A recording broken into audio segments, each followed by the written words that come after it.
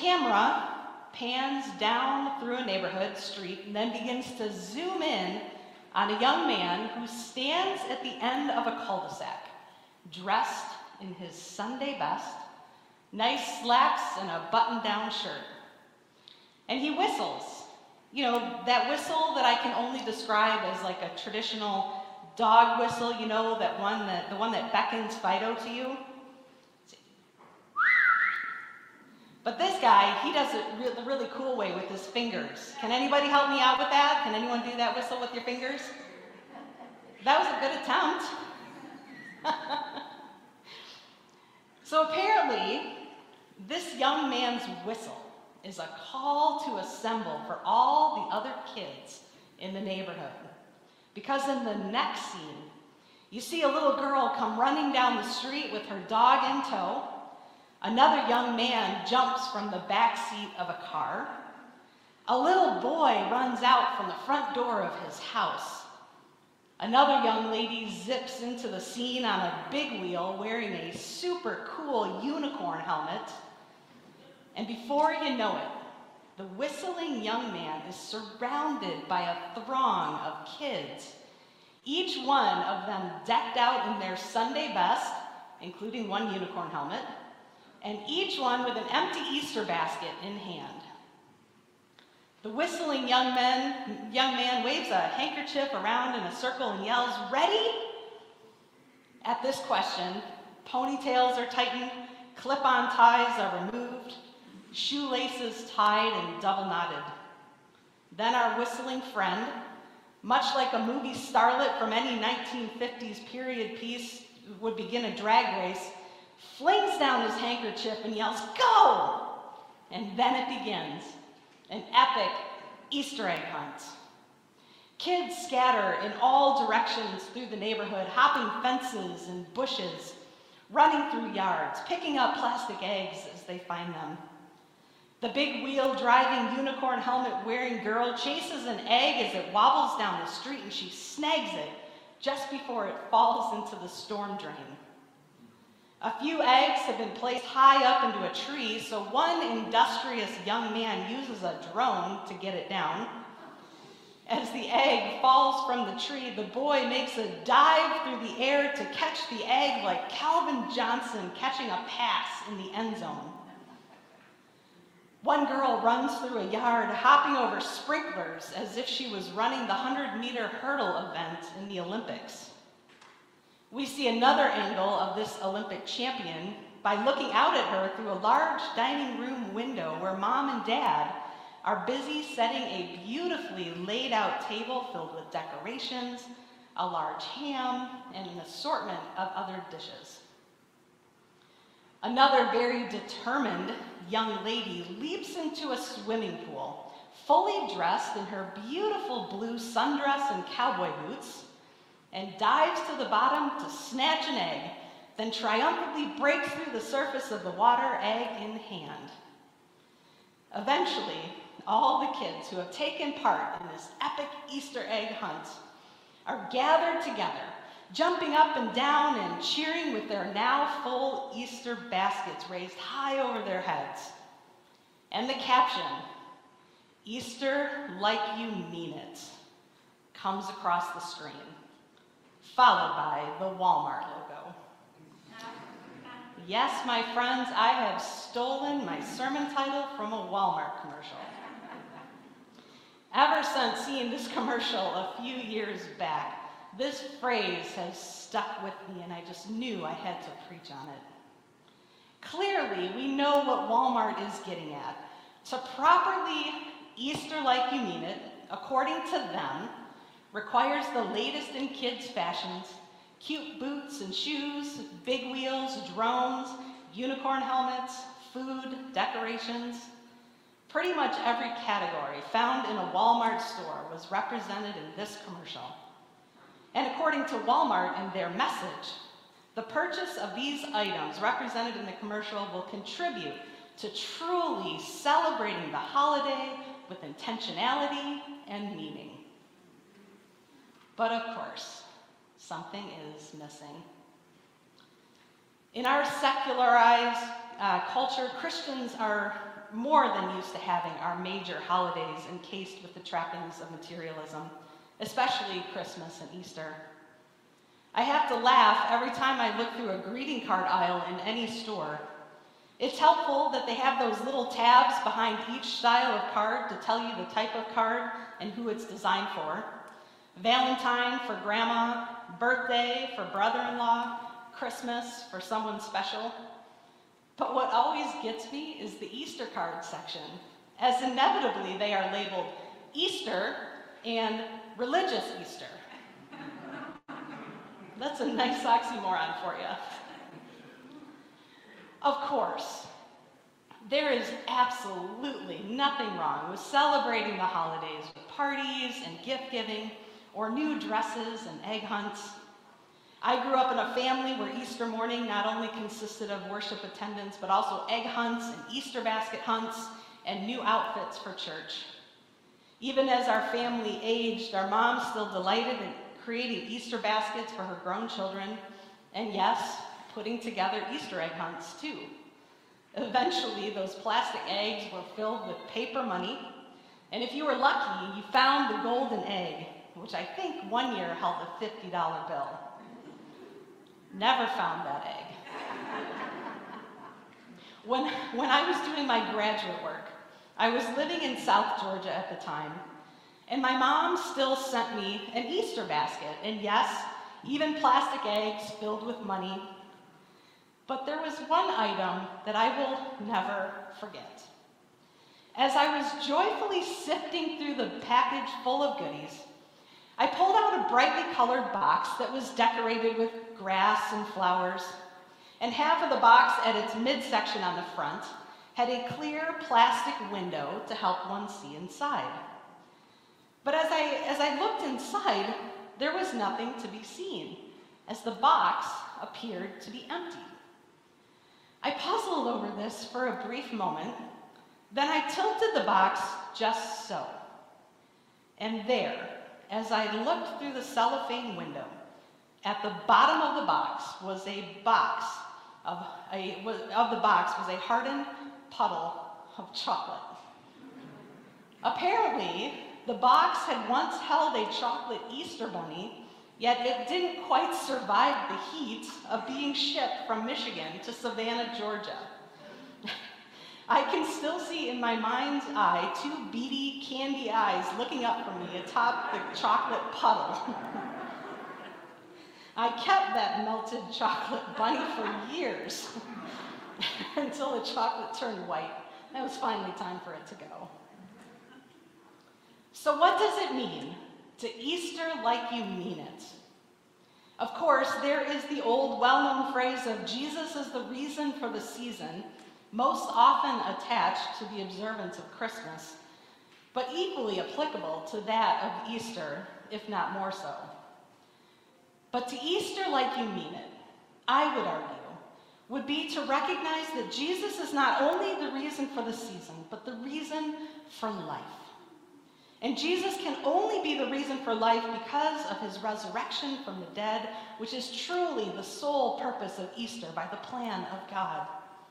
It was a plan put in place centuries and millennia before, from the moment we sinned in the garden for the very first time, as a way for God to reconcile all of humanity back to himself. An empty tomb allows us passage back into the garden. The history and story of humanity's relationship with God is a very long and sometimes rocky and turbulent story, but today our only focus will be on the greatness of God as easily seen in the greatness of Jesus Christ and his character, and the subsequent world-altering cataclysmic event that has shaped all of history since that moment and will forever define all of the days yet to come. Like we saw and heard in the video that opened this worship service, Jesus changes everything because he is on the loose. He is on the loose from the power of death that will never again hold him. Jesus didn't just cheat death like we say about daredevils and stuntmen who toe the line of death with their actions, or someone who miraculously walks away from a terrible car accident. No, Jesus overcame death. He had no heartbeats. He had no breath for 3 days, only to define all laws of nature as we understand them to be, to come back from the dead. Beating heart, breathing lungs, functioning mind. This is resurrection power. This is what true love looks like. This is what happens when God chooses to turn the world upside down by abolishing the wages of sin for all time, by sacrificing his one and only Son, yet not allowing his death to be the end of the story. Because God's story of resurrection not only resides in the life of his Son, but it resides in the life of each and every one of us as well. We are all implicit in Christ's death through denial, betrayal, sin, jealousy. But we had nothing to do with the resurrection, and yet we have everything to do with the resurrection. Our sin sentenced Christ to die on the cross, but it was God's love for us that brought Jesus out of the grave. Through God's redeeming love, as found in the empty tomb, addicts find sobriety, orphans find parents, the lonely find friends, the sick find healing, the lost are found. Death has been overcome. The tomb is empty, so our lives would not be. The empty grave means that there is always hope for a different ending. And what's even more amazing, according to what St. Paul wrote in his letter to the church in Ephesus, is that this same power that rose Jesus from the grave is the same power that resides in us. And it was his fervent hope and prayer that people would come to understand this. He prayed that God would give his readers a spirit of wisdom and revelation as they come to know God better, so that the eyes of their hearts may be opened to the hope that he has in store.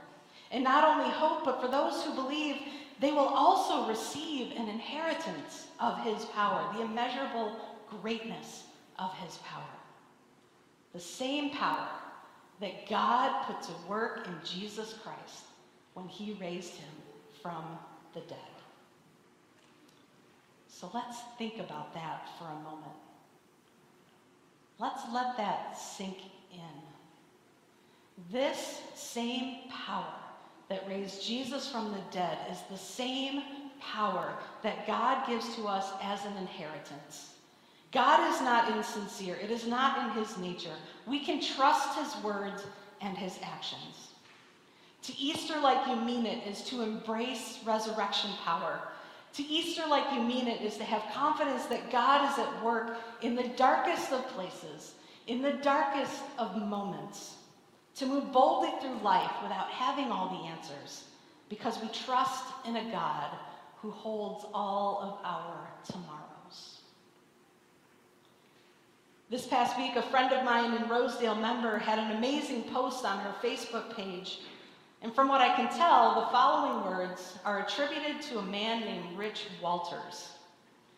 I poked around for a minute to find out more about Rich, only to discover that he is a motivational speaker who battled addiction to opioids and heroin and gives God all the credit for his sobriety and his life. And this is how Rich describes Jesus. The greatest man in history had no servants, yet they called him master.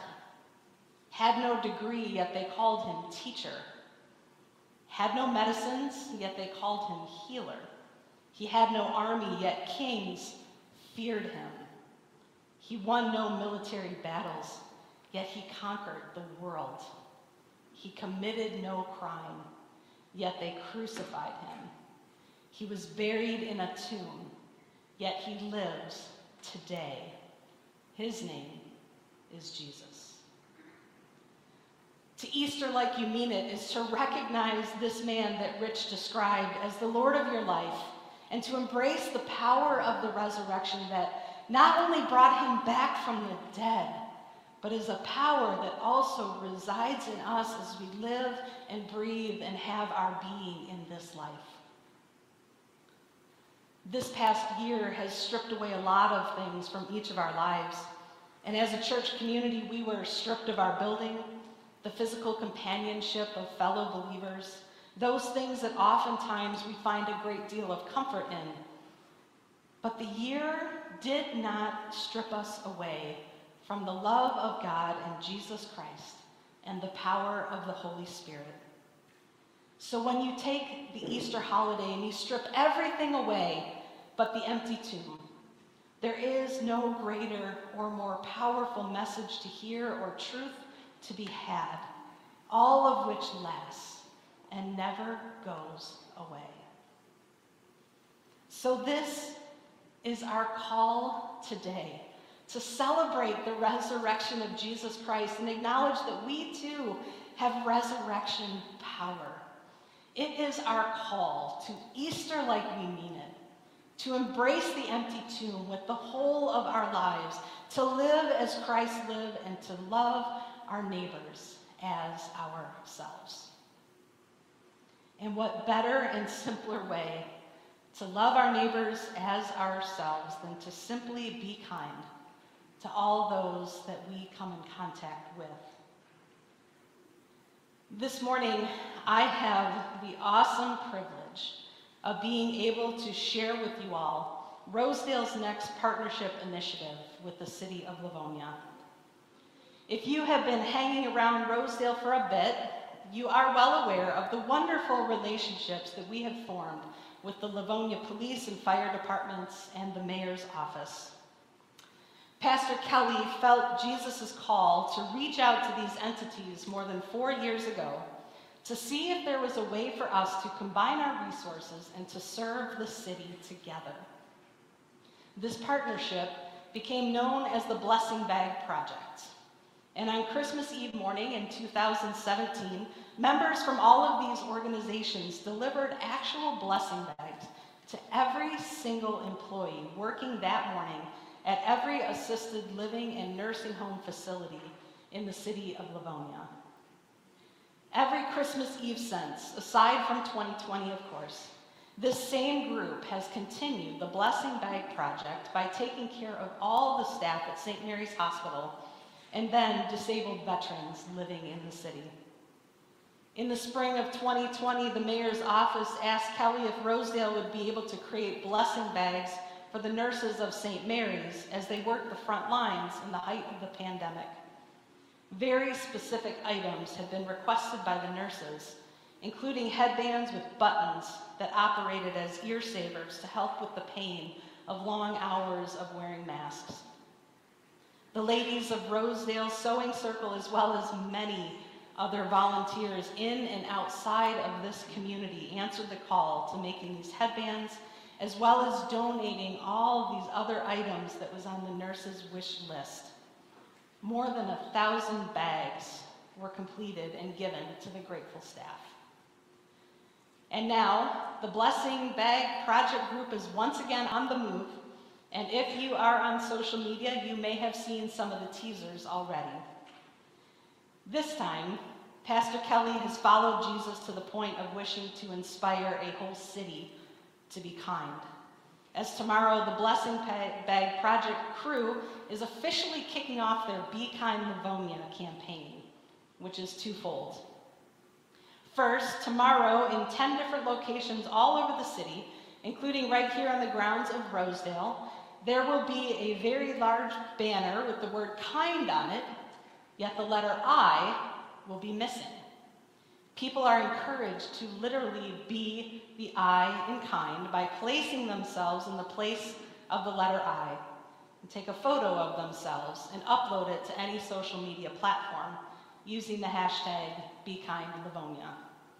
Then people will be encouraged to go out and perform acts of kindness and share on social media. Next, people will be encouraged to purchase a yard sign that simply says, "Be kind, Livonia."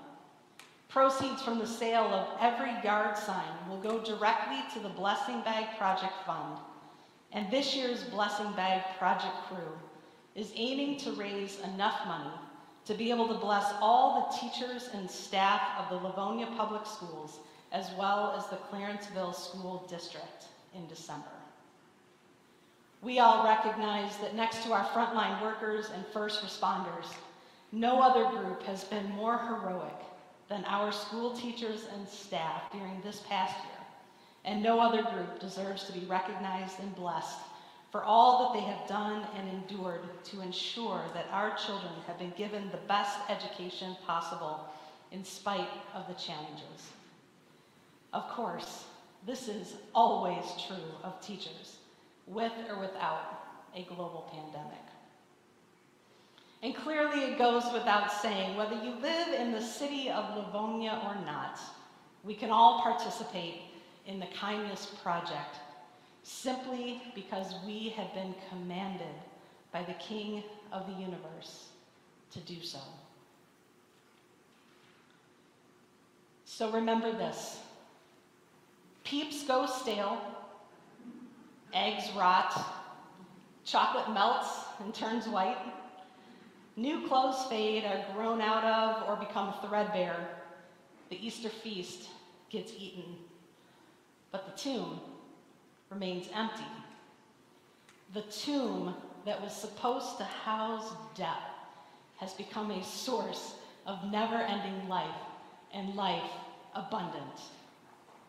This is how you Easter like you mean it, my friends.